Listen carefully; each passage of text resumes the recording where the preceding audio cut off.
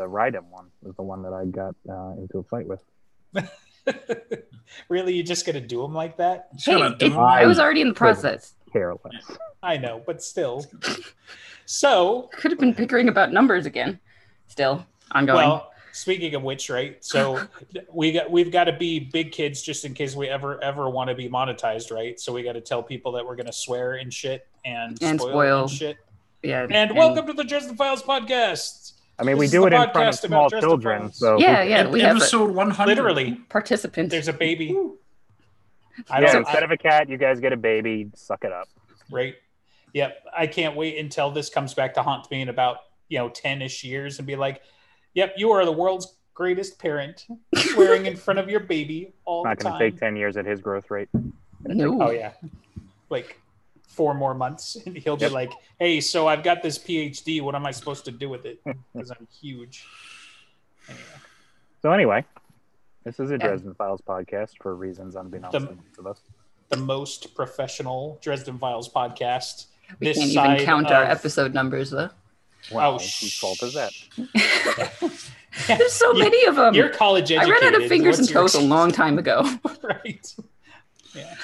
Just now, everyone's 5. Like 100 episodes. For the 100th episode, we have exciting news insofar as we got a cover art for Peace Talks chapter and an excerpt from chapter 11.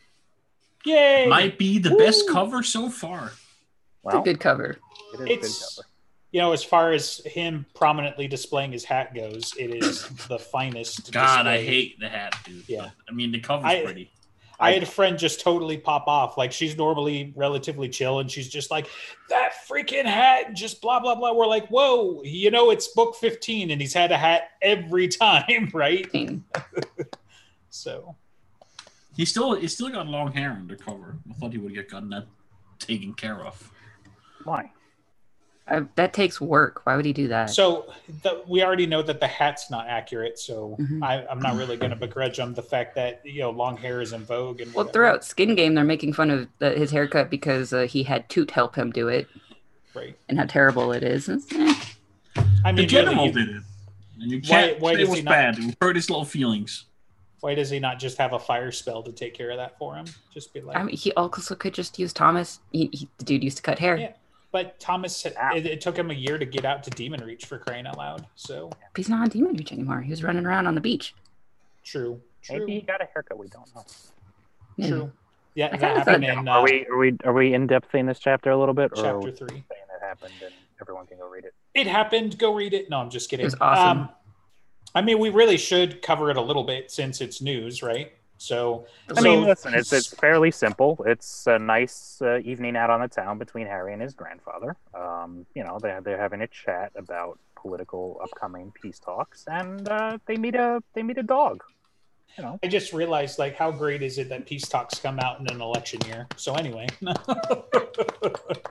Harry and his grandfather talking about politics. Yep. Okay. I'm gonna leave it up to you because you're the Lovecraft guy. But ish. So super spoilers. We've already told you too much if it were me, but seriously, spoilers. Peace Talks, because it's literally an excerpt from Peace Talks. But Harry and Ebenezer, are talking about we're on the eve, right? Is it literally the day before, or it's just very upcoming? The night before. I believe you said. Right. Yeah. Okay. So that's what I remembered. And then as they're talking, basically this sickening wave of energy rolls over them, and they, of course, freeze and whatever else. And for Harry, it's unmistakable because he's encountered this before, and basically they can tell that an outsider's been summoned. And so Ebenezer kind of gets all battle ready, excited, kind of, in my mind. And it was funny because they referenced him like twice as the old man. And I was like, I'm like pretty sure it's Ebenezer, but he didn't say Haas and he didn't say Ebenezer. So I was like, somebody say something. And then he finally called him out as Ebenezer. And then, basically Ebenezer gets ready to fight this thing. It shows up and he's like, it's a corner hound. And which is not what you probably would be familiar with them as if you are familiar with the mythos. But basically Ebenezer, bears down on him with his staff, but Harry sees that his hands are shaking. So Ebenezer, who can fucking blow up mountains and detonate volcanoes and drop nuclear weapons in the middle of Russia, is afraid of outsiders. And in my estimation, we'll see how it fits into the Dresden verse. Like, Hounds of Tindalos are fucking scary, but compared to like Shoggoths and a few other things that we've even seen in the Dresden Files universe, this would be relatively minor by comparison. So I thought that was kind of interesting. But yeah, so the name that I and a few other fans from the subreddit that I've seen ascribe to it is like Corner Hound. Kind of, it's, if you know what the Hounds of Tindalos are, it's almost exactly, you know, like just that name is descriptive enough. What's kind of interesting about them and what I enjoyed is it's a relatively short story, and it's not even actually Lovecraft. It's just put in the mythos. If I recall correctly, it's a different author.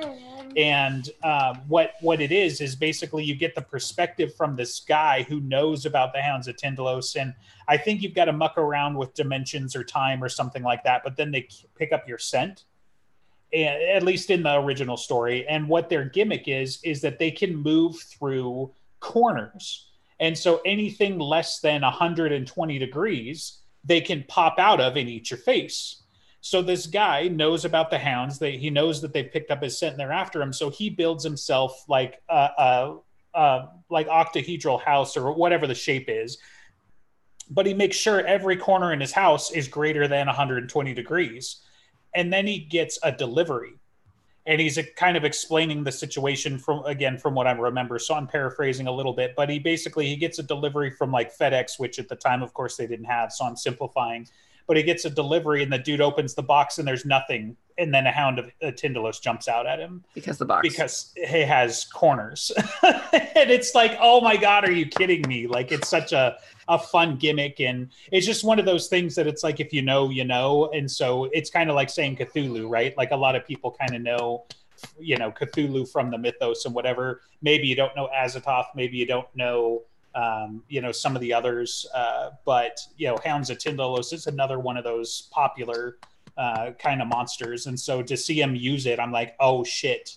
And the fact that it's outsiders loose in Chicago, right? Because the way that I recall him Butcher describing it is that, you know, basically, you know, something's going to happen in Chicago that you can't, you know, you're not going to be able to deny. And I don't know if he said it or if we just all kind of implied like something like a bomb is going to go off or whatever, but like having outsiders running around downtown Chicago is a whole lot worse, especially because the way he describes it being like, you know, everybody who's asleep right now is going to be paralyzed with fear and have nightmares and they're not going to know why, you know? So it's going to be more like Watchmen instead of like, you know, a bomb going off. So is that related to, was it that Night of Bad Dreams when Susan died? Was it outsidery something? I mean, well, it's psychic trauma, but right. That comes in many flavors. Right. And it may be, you know, because like wasn't I mean the Reds were in with outsiders, right? But their magic didn't necessarily coincide. I always felt that the Reds were playing with outsiders because the Black Council was pushing them and helping them. Yeah. You know, like in hindsight, like it the first read through, it seems like just the Reds somehow are summoning outsiders, which is supposed to be impossible. But when you see how ingrained the Black Council is, I feel like, you know, it had to be like Cal and Komori or somebody on their level summoning the outsiders, you know, at the Battle of Sicily, for example. You know, so, and this is almost certainly more of the same, you know, would be my guess. So we're going to know who Cal is because everything happens in peace talks. Yes, right. You know, and unfortunately, unfortunately, spoilery speculation. Do you think Cal's big trilogy thing? Nah. What? That we won't know who he is until the trilogy in the end. No, whatever.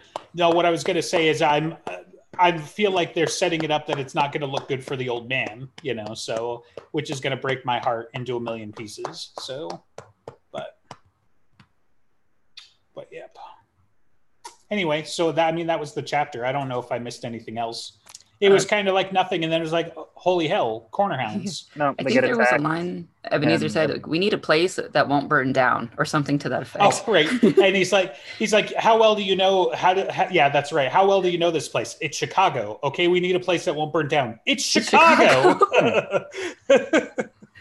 I know, like, depending on where they were, the only thing I could think of was like, Millennial Park again. So, because certainly in downtown Chicago, like, unless you're fighting in an intersection, you need to find, someplace open like Millennial Park or on the outskirts of proper downtown, so.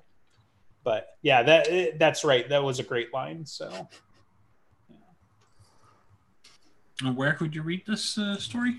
It was EW.com, I thought, but definitely go to the subreddit. It should still be the top post. EW.com/book/ a bunch of other things. Jim Butcher Peace Talks preview. Right. I'm sure if you Google, Peace Talks, it just in general probably would show up at the top. So, but yeah, so the Hound attacks, and Ebenezer throws up a wall between them, and then it cuts off. So, right. Yeah, I kind of get the impression, and I've seen some of this speculation as well, that we're going to see the difference between a total badass wizard and, we're going to start to see the Starborn stuff actually pay off a little bit. Because if it does give him power over outsiders, Ebenezer might be able to take the corner hound, right? But maybe he's going to look sweaty and tired afterwards, for example, whereas Harry just kind of blasts him and is like, I thought you said they were scary, like, I don't know. I don't think it'll be that easy, right? But I think the comparison is like Ebenezer had to literally drop a mountain or a nuclear weapon on one, right? Whereas Harry was like, well, yeah, I mean, it wasn't an easy fight, but I didn't have to like nuke him.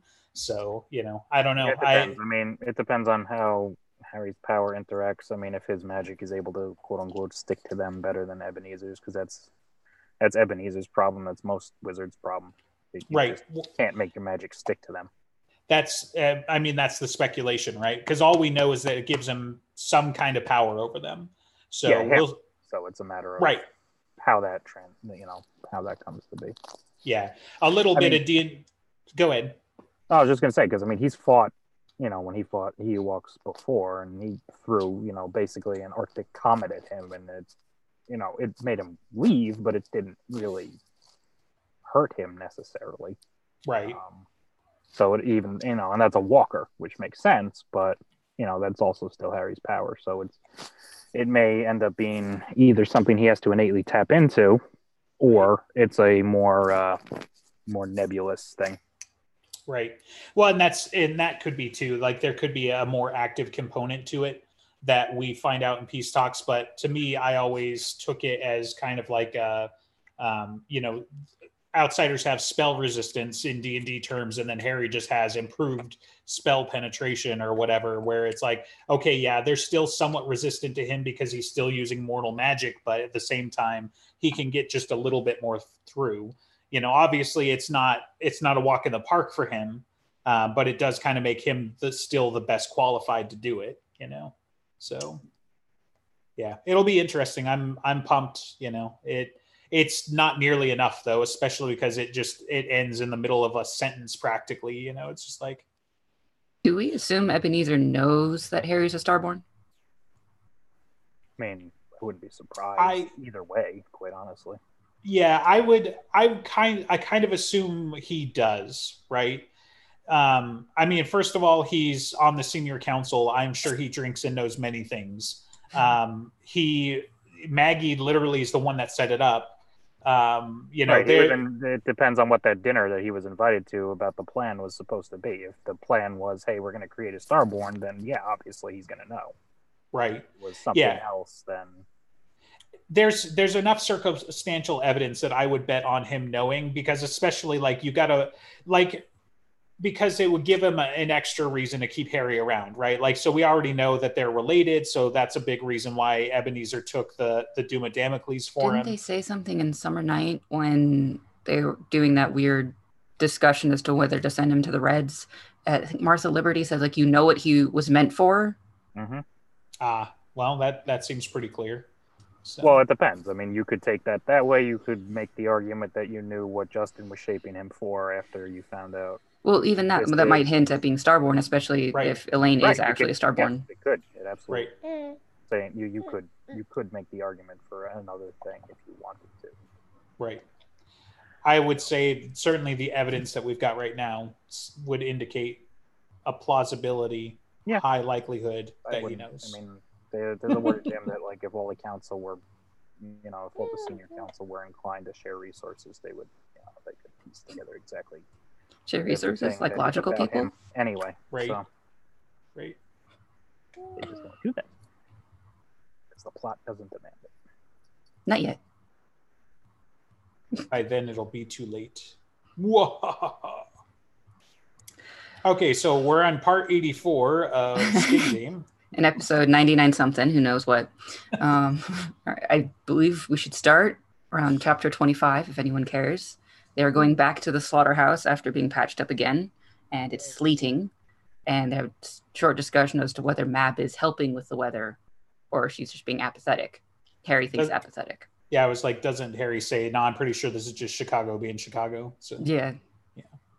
And I mean, as far as resident experts on the weather go, Then they kind of talk about the Janoskwa and the fact that Harry threw a huge magical attack at him and he just grounded it to nothing. Right. And he revealed that he can do that instead of trying to hide it, which might have been more clever. Right. Yeah, two important things. First of all, he's all but immune to magic, and second of all, he revealed that he is all but immune to magic. So zero respect for the wizard. Right. And even Murphy's like, that was kind of dumb, wasn't it? So well, you would have zero respect too if the guy is like, hey, I know your buddy, and you had zero respect for that guy. So he already hates River Shoulders, so by association he's gonna think Harry's a piss animal. Well, I mean, knowing what we know later, I'm sure he got the primer from Nicodemus to be like, we hate this guy. Why? Because fuck him in particular. Also because, I mean, first of all, fuck him for meddling in my plans all those years ago, but now also he knows my secret, so he's got to die at some point. He did take it personally when he got compared to River Shoulders, so I feel like he has no problem hating Harry on his own merits. Sure. Most people don't. Right. They don't need primers. So they go into the slaughterhouse after talking some more. Harry makes a note that Jordan wasn't on door duty and had been somewhere else. He was wondering if maybe his manipulations were working on Jordan, and Nicodemus was feeling wary of that. Mm-hmm. Probably not, though. Harry's but Deidre is standing kind of away from everyone else and looking vulnerable. So Karen immediately says, we can't afford another damsel.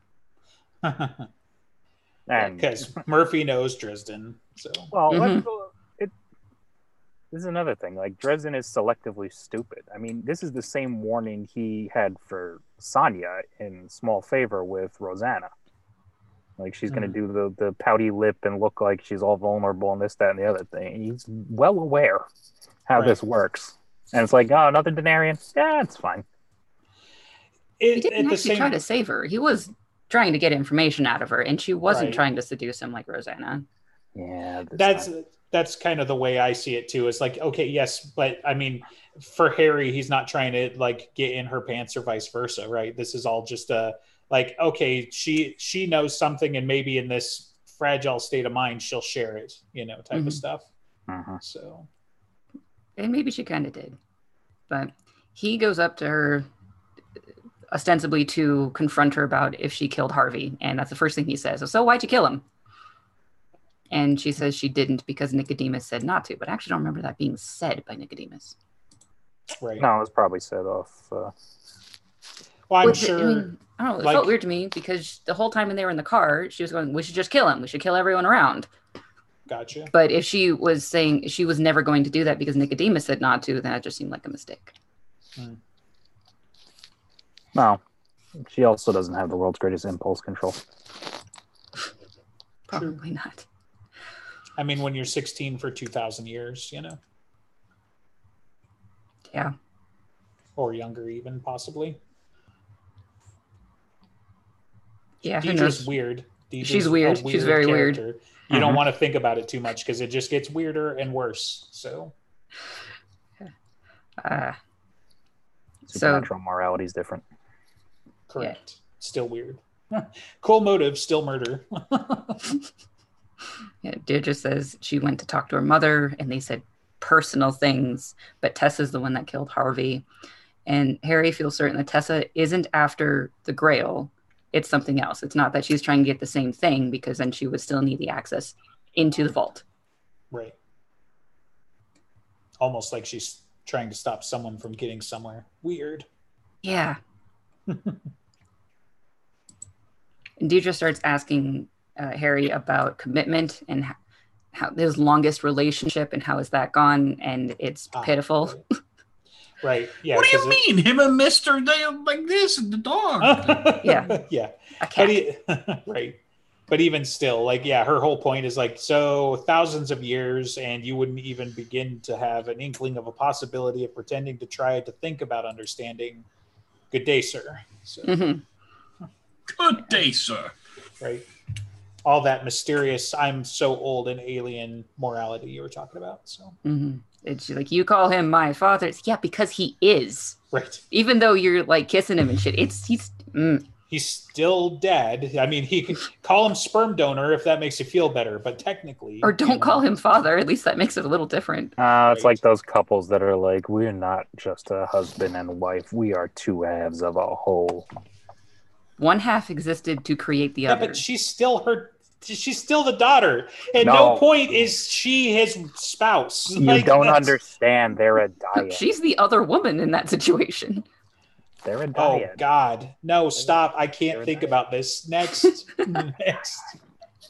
Well, Harry Have you seen Rise of Skywalker yet, by the way? No, stop. God damn it. I know. Life is strange, and I'm not really in a hurry. Your kid can get on a roller coaster. Take him to the movies. I can put him on a roller coaster? Yeah, look at him. He's way too tiny for that. The G-forces, man. No. I give him a couple months. His baby neck will keep him from, like, snapping in half. His baby lack of, his baby rubber, maybe. So. The G-force cancels each other out. See? Who's taking pictures? Right? I took a screenshot. Oh, boy. I feel like this is where Justin disappointed everybody. Oh, God. And Andreas is doing creepy things. Yeah. All right. Anyway. Harry had asked Deirdre why. Why do all of the crazy shit that they do? And she eventually answers because they're trying to save the world. Right. And that ends the conversation. The same thing we do every night. Pinky, try to save the world. Right. Like, sometimes, wasn't that thing that people will tell you of, like, that they're good guys, bad guys, or whatever their motivations are, but Harry just never listens to the shit that they're saying? Well, yeah, I mean, They're always bad guys. Right. And there's a whole lot of fun there, but considering the subject matter and who we're talking about, it feels particularly fitting to quote scripture here and be judge the tree by the fruits of its labors. So yeah, I don't look at their words, look at their actions. You rape and murder and kill. Maybe you're not the good guys, regardless of, the road to hell is paved with good intentions. Like, I don't see any situation where you come down being the good guys there. So, I mean, we could get into the whole, like, the needs of the many outweigh the needs of the few if you really want to get nerdy about it, and we could play the trolley game. But, at the same time, I really don't think that Team Nick is, even if they're right, I don't want them to be. Like, I'm sure there's a different horse we can back in this race for saving to suffer humanity. If they're right, because they're just as liable to kill you as to say hi to you. Sure, that too. But I mean, yeah, just like overall, I don't see how we're going to murder our way out of the apocalypse. So, well, you just can't see the bigger picture. Right. I mean, that's why I really come down to, I think Nick's motivation is transhuman, right? The reason why, like, it's only an apocalypse for human beings and for mortal kind, because mortals are the ones that can bring in the outsiders. So if he kills all humans, then outsiders can't come in, and then all the little plants and all the angels and everybody else, they get to live. But that kind of goes against, Big G's creation plan, the ineffable plan. Ineffable. Oh, you got to get that in there. So therefore, from that perspective, he's wrong and the bad guy. Yeah, but he also wants to be named a saint, as he said in Small Favor, which, requires people. I'm sure the angels can vote on it. So, Right. Or maybe everybody will happily give up their coins. So we'll have 30 people at the end of it. And they already know not to summon outsiders. Maybe even that's even more scary why Thorn and Namshiel switch sides, because Thorn and Namshiel fucking knows better and he's playing for the outsiders, then it's bad, So, and we just don't grasp the full horror of it yet because, and that's why it bugged Nick so bad. So that's my headcanon. Everybody's got a traitor, it seems, in their midst as far as the sides of team reality. I mean, whether willingly or not. Right. You could say traitor, but I mean, it literally could be Nemfection. It could be Nemesis. But that's what I'm saying. Willingly or not, it's still traitorous. Yeah, that's true. Yeah. I get you. I mean, because the next level up from that then is, okay, so we didn't do it willingly. So we have a fallen angel, which for all intents and purposes still has most of all the power of an actual angel. And they can be nemfected. If that's the case, holy shit. What does that mean for team reality? I mean, it could be that the host is still in control and the host is what's infected, and therefore the fallen angel's being taken for a ride. Maybe, but we go back to can mortals be infected, because we haven't actually seen that happen yet, have we? Right. No, and we don't know if mortals can. We've been told through word of Jim that angels cannot. Okay, well that's important though. Fallen angels, is there that much of a difference? Well, yes, there is wiggle room there, I suppose. Although, angels on angel, even if they're fallen, I would say. Right. Corrupted is still the base level. So then it becomes willingly fighting or betraying or whatever. Right. And the other thing is, one of the distinctions to be made too is that there seems to be a distinction between identifying the angel as the person, let me back up. Identifying the Denarian as the person or as the angel based off of who's in control. So you have, Thorn and Namshiel, you've got Ursiel, Magog. They're never usually referred to as their hosts, whereas you've got Tessa, you've got, Rosanna. Why can't I remember? Deirdre, Nicodemus. Thank you. Yeah. Exactly. Deirdre was the one I got stuck on. So Thorn and Namshiel's probably not being taken for a ride. Thorn and Namshiel's probably in the driver's seat by the fact that we call him Thorn and Namshiel. So I mean, I don't know, it could just be a really weird person that decided to go by Thorn and Namshiel. That's it. I'm changing my name. Well, Thorn Namshiel seems to be one of the older ones. He's been around long enough to be Tessa's sorcery teacher, so he's been there for a while. It's not like Ursiel and Magog who just go through hosts like paper cups. Right. Ride them hard, put them up wet type deal for those guys. They're the brute force guys. And then they go through the vending machine again. Right. Mm-hmm. Today I'm feeling Russian. So after the creepy conversation with Deirdre, Harry goes down to the table and Goodman is hitting on Karen. As he should. Continuously. Right. Yeah, and she makes jabs about it's an alias, fake name. He's not going to call him Goodman. Right. So they call him Gray. Right. All right. Then there's some cock blocking, gun waving things going around. You people are savages. And then they go on with more of a meeting. Yay. Starting with, Harry, please tell us how ways work. Ways, the connections and all of the thematic thing that he tries to explain of the fact that they're breaking into a vault in one spot in Chicago to break into the corresponding vault in the underworld, and why that's all important. Yes, they can't just be very, very exposition-y. Mm-hmm.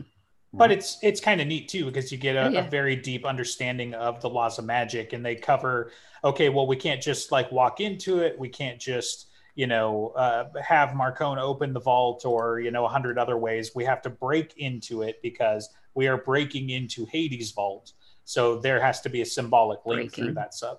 Yeah, well, I mean, they don't know that. For them, they're breaking into it. Well, their actions still are that, just because the guy who happens to own the vault is not keeping a quote-unquote guard dog right there to eat them. Right. I mean, if you want to really get pedantic, you could say that literally Goodman Gray let them into the vault by being Harvey, but since his intentions were bad, I guess, his intentions were to break into the vault. Because there was no breaking of the gate, right? Like, not to actually get in, so they infiltrate the building. They, do a bunch of other shenanigans. They generally leave the place a mess. But Harvey literally Goodman Gray as Harvey literally walks up and just lets them in. So it doesn't Valmont have to do some. That's a weird symmetry, though. So hold on. There's two walls that Asher used fire to get through. Yeah. Then there's the vault that Dresden sort of helped Valmont with, and then there's Gray with Harvey's blood that let them through the last one. Right. I mean, yeah. So it depends on at which point, right? I would say that the actual, obviously it's a layered security approach, but the true vault they're breaking into is what? It was 7, wasn't it? Or was it 13? Whatever the 13. Yeah, okay. Yeah. So 13, where they actually get to Hades, because that's where the way is opened, right? So everything leading to that point is incidental, to me. I don't know. That's just how I looked at it. But see, isn't that cool how complex magic gets? Totally. It allows for really complex heists. Right? Yeah. And the building that they're breaking into with all of the bells and whistles is the Capristi building, which I probably should look up and see what it looks like. And it's owned by John Marcone. Right. Whee! Dun, dun, dun. Yeah. I looked it up, but that was like 2 months ago when we started this, and I don't remember. So, did it look like a building? Yeah, it definitely in Chicago. I think it's actually on, if I remember right, it's on the north side, kind of by the Gold Coast. So, did it look like a building that a corner hound could get into? Oh yeah, for sure. I mean, Chicago. Are you kidding? It's a corner hound playground. It's Chicago. Which is why I think it's half the reason that Ebenezer was afraid, because you're in a friggin' dense urban area. There's literally no escape from this thing, and his magic doesn't stick to it. Right. Yeah, I mean, I could see that for sure. He's like, okay, so how to kill this without dropping a nuke on it, and then getting brought up on about 8 million counts of violating the first law. In the middle of Missouri, where there's nothing around, but you're in like a New York or a Chicago or an LA, and you let loose one of those things. Right. Forget it. Yeah, it's a building, all right. It's a tall building. Yeah. Right. And see, to me, that was kind of the interesting part, because the bank is on the lower levels and then goes into the sub basement, which isn't really unheard of in Chicago either, obviously, but it's just like blowing up walls and all sorts of crazy gun battle on the lower floors of a building. I just think, that can't be good for the foundations. I don't know. So yeah, but it's owned by a criminal, so it's fine. Right. Sure. The foundations are strong. If the foundations are strong, you can rebuild. Oh no, those foundations are gone. Yeah, sorry. Karen and Dresden put protests about let's not break into Marcone's building because he will be angry and he is dangerous. Dresden kind of points out that Marcone is the Baron of Chicago and a signatory of the Accords, and Harry is also signatory of the Accords, sort of twice, not signatory, I guess, but Nicodemus is not, and therefore Harry's just fine. They're all in Nicodemus's honor, I guess. Loophole. Yeah, which is it's literally how this whole thing works, right? Is that Mab loans Harry to Nicodemus so that he's not under her power, so that he can get her vengeance. Like, loophole. Going against Mab's signatory accord thingies. Plus, Marcone's okay with it to begin with anyway, so really doesn't. Yeah, this is convoluted. Like I said, loophole. Need lots of flowcharts. No. All right. So where am I going? And they're talking about how to make Marcone happy afterwards, and I think they're just like, let's just give him a cut of all of the jewels and stuff that we get, which is exactly what happens. Right.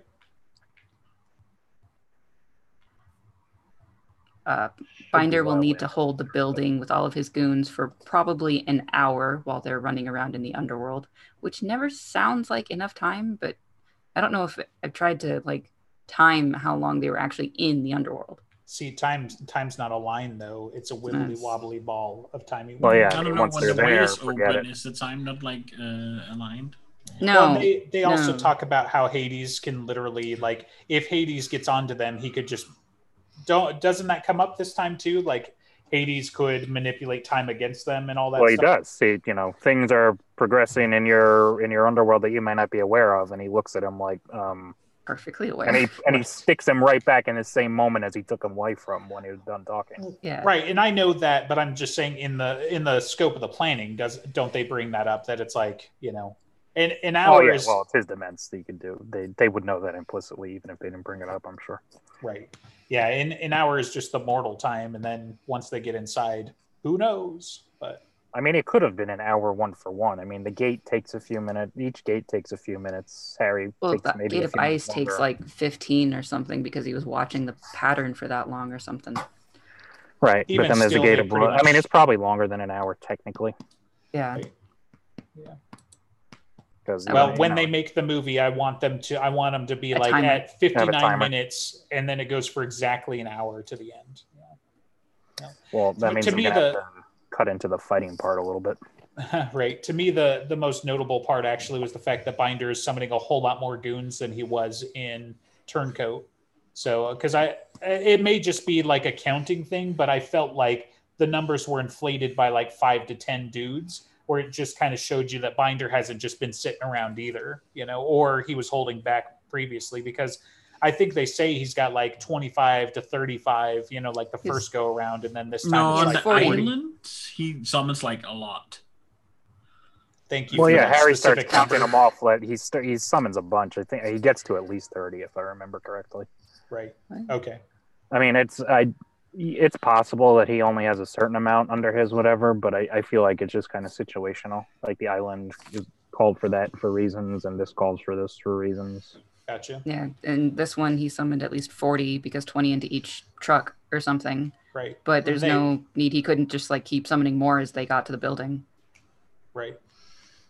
I mean, but it's a tribe, right? So presumably he only has so many lads he can whistle up. So It depends on how many. I don't know if you can just spam 100 of them, but right. Okay. Well, we'll probably never. Anyway, right. It's coming up in peace talks because everything is. Yeah, the He's real gonna come with an army of 1,000 of them. Right. It's real gritty details of how Sorry, does Binder Dresden. work. And then he betrays Harry. Nicodemus sends his regard. Just the whole open fire. All right. Well, Binder is going to be holding the building. He will not be able to get his pack of jewels. So Asher supposedly will get them for him, and he likes the red ones. Right. Because that's really important. He says it several times. Yeah. Red ones, love. I know the red ones. Yeah. And throughout most of this meeting, Harry is like scratching Nitch on the back of his neck, and Asher is scratching something on her arm, but they ignore that for a while. They explain what Gray will be doing with poor Harvey's impersonation, right down to his retinas with a retinal scan. And I'm going to get caught. When they get into the Capricci building, there's very, very likely things that are going to be tripped by magic because Marcona's savvy, and any tiny little transistor that goes out will probably have an alarm. So they bring out thorn manacles. Savvy kind of undersells the fact that Marcone has been after Harry since book 1, and he's employed a Valkyrie to be his magical, Yeah. Consultant for, like 10 books. But yeah. And he's got an actual bullet designed to kill Dresden. So. And of course, the thorn manacles had to be made of iron. But he's still able to move around. Weird. So weird. Yeah. He couldn't possibly be, not paralyzed anymore. I know this was, like the first one, I was like, hold on, I'm pretty sure he ain't. But the second one, I was like, I made sure to like read it like 3 times. I'm like, really? They're not fairy make, right? These ones are iron, like. Maybe Harry's just wrong. Maybe Mab tricked Nicodemus or something and gave him the fairy make. No, these are his own. Right. Didn't he say who made them? Trolls? Or something? No, who made them? No. Well, so Smart Nicodemus Elf, maybe? has some on record, and I think in a previous book they said that he created them, but that can't possibly be true. Well, he might have created the Sword Elf make them, but Sword Elves can't do iron either. Sure they can. Harry paid them to do it. He has to pay them extra, but they can work with iron. Mm-hmm. Yeah, but they can't like touch it, right? Well, however they do it, he has to pay them extra because they're working. They have to go into the super toxic clean room to get the appropriate tools. They could do it. Are they Swordulf? I guess they're Swordulf. Oh, right. I don't remember if it's mentioned specifically that they're Swordulf. It is mentioned specifically where he got them from. I remember that, but I don't remember from where. I know at one point somewhere he mentions Svartalf's working with iron. He also mentions, I think, Thorn and Manacles, being created by them. But I don't he mentioned think the it's Smart House this for one. his circle. He made his circle with iron in it, so he had to pay extra for it. Gotcha.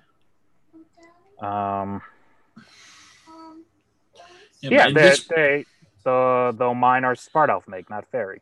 Steel. Yeah. Okay. That's what I thought. Yeah, so he just probably paid them extra like Dresden did for his circle. Okay. Whatever it was. All right. Yep. With the assumption that Harry won't be using his magic, Nicodemus had this thing of, well, we're probably going to have to use the Gymnosqua for the distraction. It's like, nah, not going to use magic anyway. He can stop killing people, or not start in the first place. Big enough. Yeah. Yeah, you could just walk down Chicago and everyone's going to be surprised by a Bigfoot. That would be a distraction. A little bit. All right. And right around there is when they start getting suspicious that something's actually happening and listening in on them. And Asher kind of gives it away of, Dresden, do you feel that? And he starts finding where the bug was. And the bug was wrapped in his broken wrist that Butters had just reset. Butters is a schmuck. Dumb. Yeah. And they start going off with battle stuff ready. Binder's summoning a whole bunch of goons, and they're all running out to track him down very, very loudly. The whole sequence is amazing. Like, do we want to shortcut it or play by play? Because Harry shooting at them and missing Butters and just spearing them and just be like, clear my line of fire, and just being a dramatic asshole about the whole thing is amazing. I've got pictures of the lions. They are formidable. I would not want to be staring that thing down while it was animated, So by Bob going, rawr. Right. Yeah, Bob taking it over. And then, just the whole, a combination of, hamming it up and also, feeling the part. Because he does, an actual lion's roar, right? And Harry's like, shit, I'm glad he's on my team. But then afterwards, he's like, rawr and stuff, and just, jumps clean over him and oops, I'll get him, and just, hamming up the size and not being able to control it and whatever either. But, is there anything else? Let's see. Butters has a skateboard. Yes, right. So, all his gizmos are interesting. If you want to cover some of those, but they're all powered by Bob, or at least, have been charged up by him in some way, right? Yeah.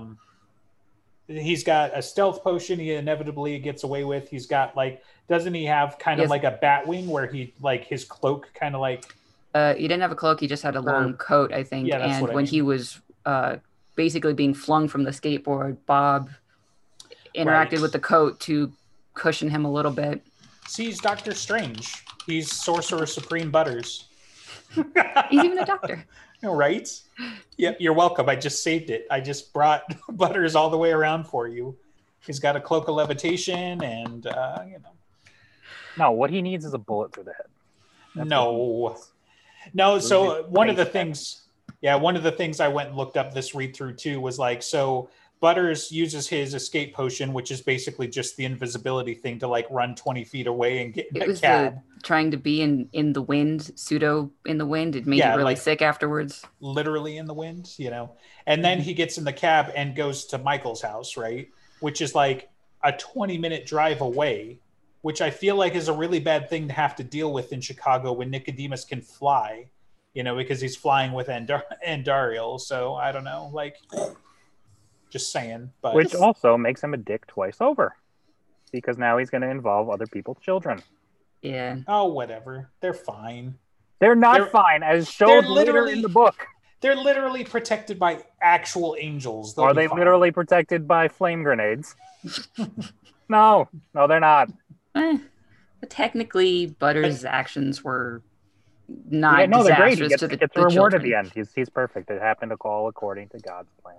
Fine. Well, and part of the problem, it's an escalation, right? So like this time they're fine because he didn't have all his goons with flame grenades, but by then he was able to plan it and was like, hey, guess what? Initiate plan Michael Alpha, where we go and kill it with fire. They could have simply waited out there, sent for goons, and gotten flame grenades. Could have, but he didn't. He didn't because circumstance dictated that he didn't. But if this was as bad as he thought it was, if this was Harry going dark side, then there's absolutely no reason that Harry, who knows about the angelic protection, could not have then said, okay, we're just going to wait out here and then we're going to fucking shoot grenades into them. Especially when he knows Karen's there with Harry, and Karen knows that Butters is going to the Carpenter house because that's where the swords are, and Butters knows it. Well, yeah, that's the other thing. So what are you going to do? He's going to run and give it to what? A cripple? Or the person who's already vouched for Dresden twice to him and he's ignored? What is going to happen here in his mind? The sword's going to protect, and the angels are going to protect. That's kind of the point, right? All he has to do is have faith. Everything else will be handled. Him and his faith and his bullshit. He has no faith. Sure, just because he's a Jew doesn't mean he doesn't have faith. He has no faith in his friend. He has no cause to be this suspicious. None. Sorry, you can be a little suspicious, but not this suspicious. Especially when someone who you've been fighting with for these last couple of years, even if Harry fucked off to La La Land for a while, you've been hanging out with Karen, who you trust implicitly. She's vouched for him twice. And as much as I hate her and her bullshit, she's vouched for him twice. Right. And still you're like, this is wrong. I, Bat Butters, with 50 years old almost with my skateboard, are going to solve this problem. He had to know. And it's not like he thought he was going to get caught, obviously. Well, then he's dumb 3 times over. Well, probably. It's not... If you can't do something smart, do something right. Like, he's not being smart, right? But he's being human, and he's trying to... He should have died like a human. Well, maybe, but he got away because magic and because of plot armor. No, yes, that. Yeah. That one, yes. Absolutely, he has that one. Just like Karen survives because of plot armor. He's got the biggest fuck all plot armor now at the end of this book, and it is infuriating. I don't know. I mean, Karen was literally in the jaws of the beast, and she survived, so, Oh, yeah, no, she's got plenty of plot armor, too. Don't get me wrong. Yeah. They both do. They're both insane, and they both should be dead long by now. But oh my goodness, different. Well, everything happens in peace talk. So maybe if you were good for Santa this last year, maybe just one of them. I don't even care which one. One of them died. Oof. In peace talk. Sad. What a sad world. Please. Especially if we have to lose a good character like Ebenezer. Please let the trade-off be that one of those 2 schmucks dies. There's no guarantee Ebenezer's lost. Well, there's a decent. It doesn't look good for the home team. Let's just put it that way. So he's got to lose somebody this book. I mean, at some point, someone of import actually has to die. There's only so many fuck off Kim Delaney's you can kill that he's going to blame himself for, but we don't care about. Kim Delaney. Sorry, nobody cared about Susan. I don't care what they say, even if they liked her. Nobody cared that she died. Fuck Susan. Thank you. It tears up my heart every time I read those words. Yeah, that's why you named your kid Susan, right? Yeah. Well, both of my boys. His name is Susan, and he wants you to respect his life Harry's choices. Pain. I can feel Harry's pain, and I sympathize with him, and I feel bad for him. But I'm still like, stab that bitch. Jeez. You guys are wrong. It's such a good catharsis, literally, and then a wave of magic kills all the bad guys because she was the ultimate bad guy. It's poetic. Okay, so Butters goes to Michael's house, and then they have a nice chit chat and some tea at the fire, right? Of Michael's kids, apparently. So, they have to arrive a little staggered. So when Karen's basically racing down the neighborhood to get to Michael's house, the cab that Butters is in cut her off, and her little SUV car went straight into somebody's pool. And she must have terrible insurance because this is like the 3rd car she's lost in the series. has And insurance anymore. She just doesn't get pulled over because she still has her card.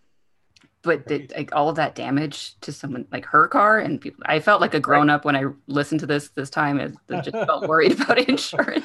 That's funny. There's no way she has any good coverage on anything. Ew. Mark Cohn just sweeps it under the rug. You know what? I would be fine with that, but she would never. She's too principled for that. I don't know anymore. So I don't No, think she so. was only unprincipled for 5 minutes when she wanted to go off and murder a bunch of orphans. That she was unprincipled then for like 5 seconds. So Butters is down by the Carpenter house, and Harry catches up because he's the Winter Knight and it's fleeting, and he can move faster than anyone else. Butters tries to do a mind fog Christmas ornament at him, but Harry catches it and is trying to get him go inside, go be safe. That doesn't entirely work because then. Oh wait, you're actually good. Oh my god, if only I'd known. Yeah, and then Nicodemus swoops down with his shadow wing flight, whatever, and is like, "Oh, good, you have him. Now kill him. You caught him. Now kill him." And the Janosko appears at the same time, and he's angry and wants to smash something. But Harry beats him to it, and he smashes Butter till he dies from it. Hopefully. In a parallel If universe. that would have been if he had flipped him over that fence and he actually broke his neck. Oh my god! You get to torture Harry with the guilt, and you get rid of Butters in one fell swoop. Come on, that would have been perfect. What is wrong with you? I feel like I've made my case pretty clearly. So, yeah, I'm beginning to feel a quote on here. Hate. There's not enough words in the English language to express how much I hate you. So. All right. And then Karen shows up with her rocket launcher and kind of gets things at a standstill. And Nicodemus is taunting her about, you would kill us all and maybe not yourself. And so she walks closer. It's like, yeah, okay, I'll kill myself too. All right. But it was a theoretically play she because wouldn't kill Harry necessarily. He could throw up a shield. Maybe Yeah. he might have been captured by the Janoskwa. That's true. He was probably like Head vice. If Jane goes, we all go. So. Was that just yet? I thought that took a minute because he uses that later. There's really no reason to fight her one-on-one if he's in like head crush mode the whole time. Is there? So Oh wait, no. Harry he wasn't in head crush quite yet because he didn't throw Butters over the fence until after Karen had already grappled a little bit with Nicodemus. Mm-hmm. Gotcha. So it was at that point that Janoska grabbed him. Gotcha. Okay. Karen pulls out Phytolacchius from the fake rocket launcher and goes to town on Nicodemus. And she wins at least that one. Yeah. And She wins the battle, but not the war. So. yeah, because at that point she gets him down on the ground, I think, and Harry still has the problem of like, okay, so Karen's gonna die or Butters or what, and he throws him over the fence, and that confusion led to them fighting more, and then Karen actually wins for a moment with the sword at Nicodemus's neck. Right. And he starts surrendering, even though it's not a real surrender. And if she was more clever, she could have fought semantics and probably actually done more. So yeah, this is the stuff that kind of bugs the hell out of me, right? Because all of this is powered by the above, right? And so you're omniscient, and you know that in his heart of hearts, he hasn't renounced evil because 5 minutes after the fact, he's just going to pick it all up again, right? Mm-hmm. And yet the swords can't deal with that, So like, it's classic, right? Don't get me wrong. Like it's a very classic D&D play, just bad guys in general. The whole I lay myself at your mercy, and because I've given up, you have to take me prisoner or whatever. But because he immediately then attacks her again, like I feel like in all of space-time you would see that coming, right? Like in most other ways that this gets resolved, either somebody like Harry deals with Cassius when they surrender so that the paladins don't have to get their hands dirty, or they actually get taken prisoner and shit like that. But Nicodemus is still able to like attack back and break the sword, right? Because that happens in this moment, right? And Yeah. you know, fuck up Karen in the meantime. So it's like the entire thing is a ploy. He's not honestly renouncing everything. So I don't know. I always had a little bit of a problem with that, but how else are you going to write it? I guess, you know. So they I think it's got more to do with the wielder's, like, in Karen's heart of hearts, she knows it's wrong to attack someone who's surrendered. maybe If she did, I think he even says it. If her intentions were completely pure, like, it wouldn't have get shattered or something. Or he Well, it didn't know goes a what would have step further. happened. She doesn't do the condemnation of damn you. got you. So it's literally like if she had just been stoic and whatever and like looked inside and been like, no, he's got to be stopped, but she didn't like outwardly say, no, fuck you, fuck this all. Maybe she could have gotten away with it. I don't know Either if it was way. the outward response that she had, but like she was judging him. She was being the Either execution. way. Does she not have a gun on her at this point? Right. He has taken the noose off. Fucking shoot him in the face. That's a really good point. There's a lot going on in the moment. I mean, But she's already got a sword out. You got to use the sword when you got it out. But she can keep the sword at his neck and pull out the gun.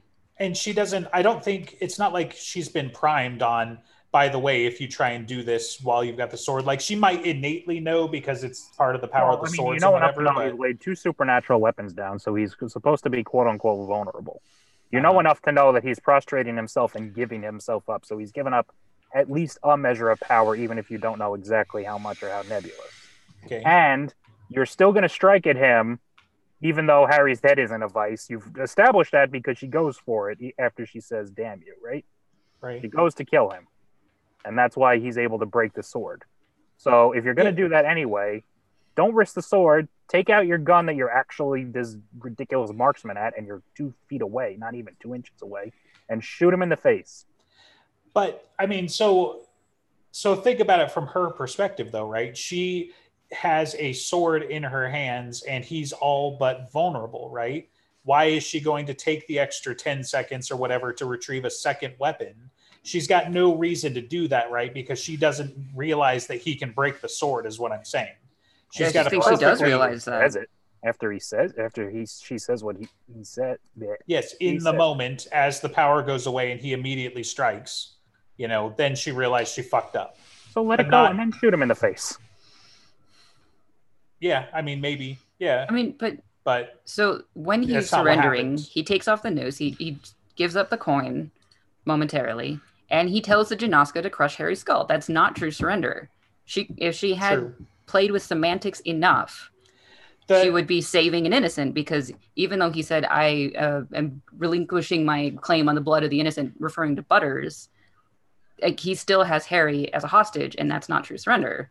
I think, semantics. I think the hair splitting there is that the swords are there to counter the coins. He would no longer bear a coin, so that it wasn't the sword's business. The sword isn't technically there to fight bad guys, even though we've seen that a dozen times in the book series as well.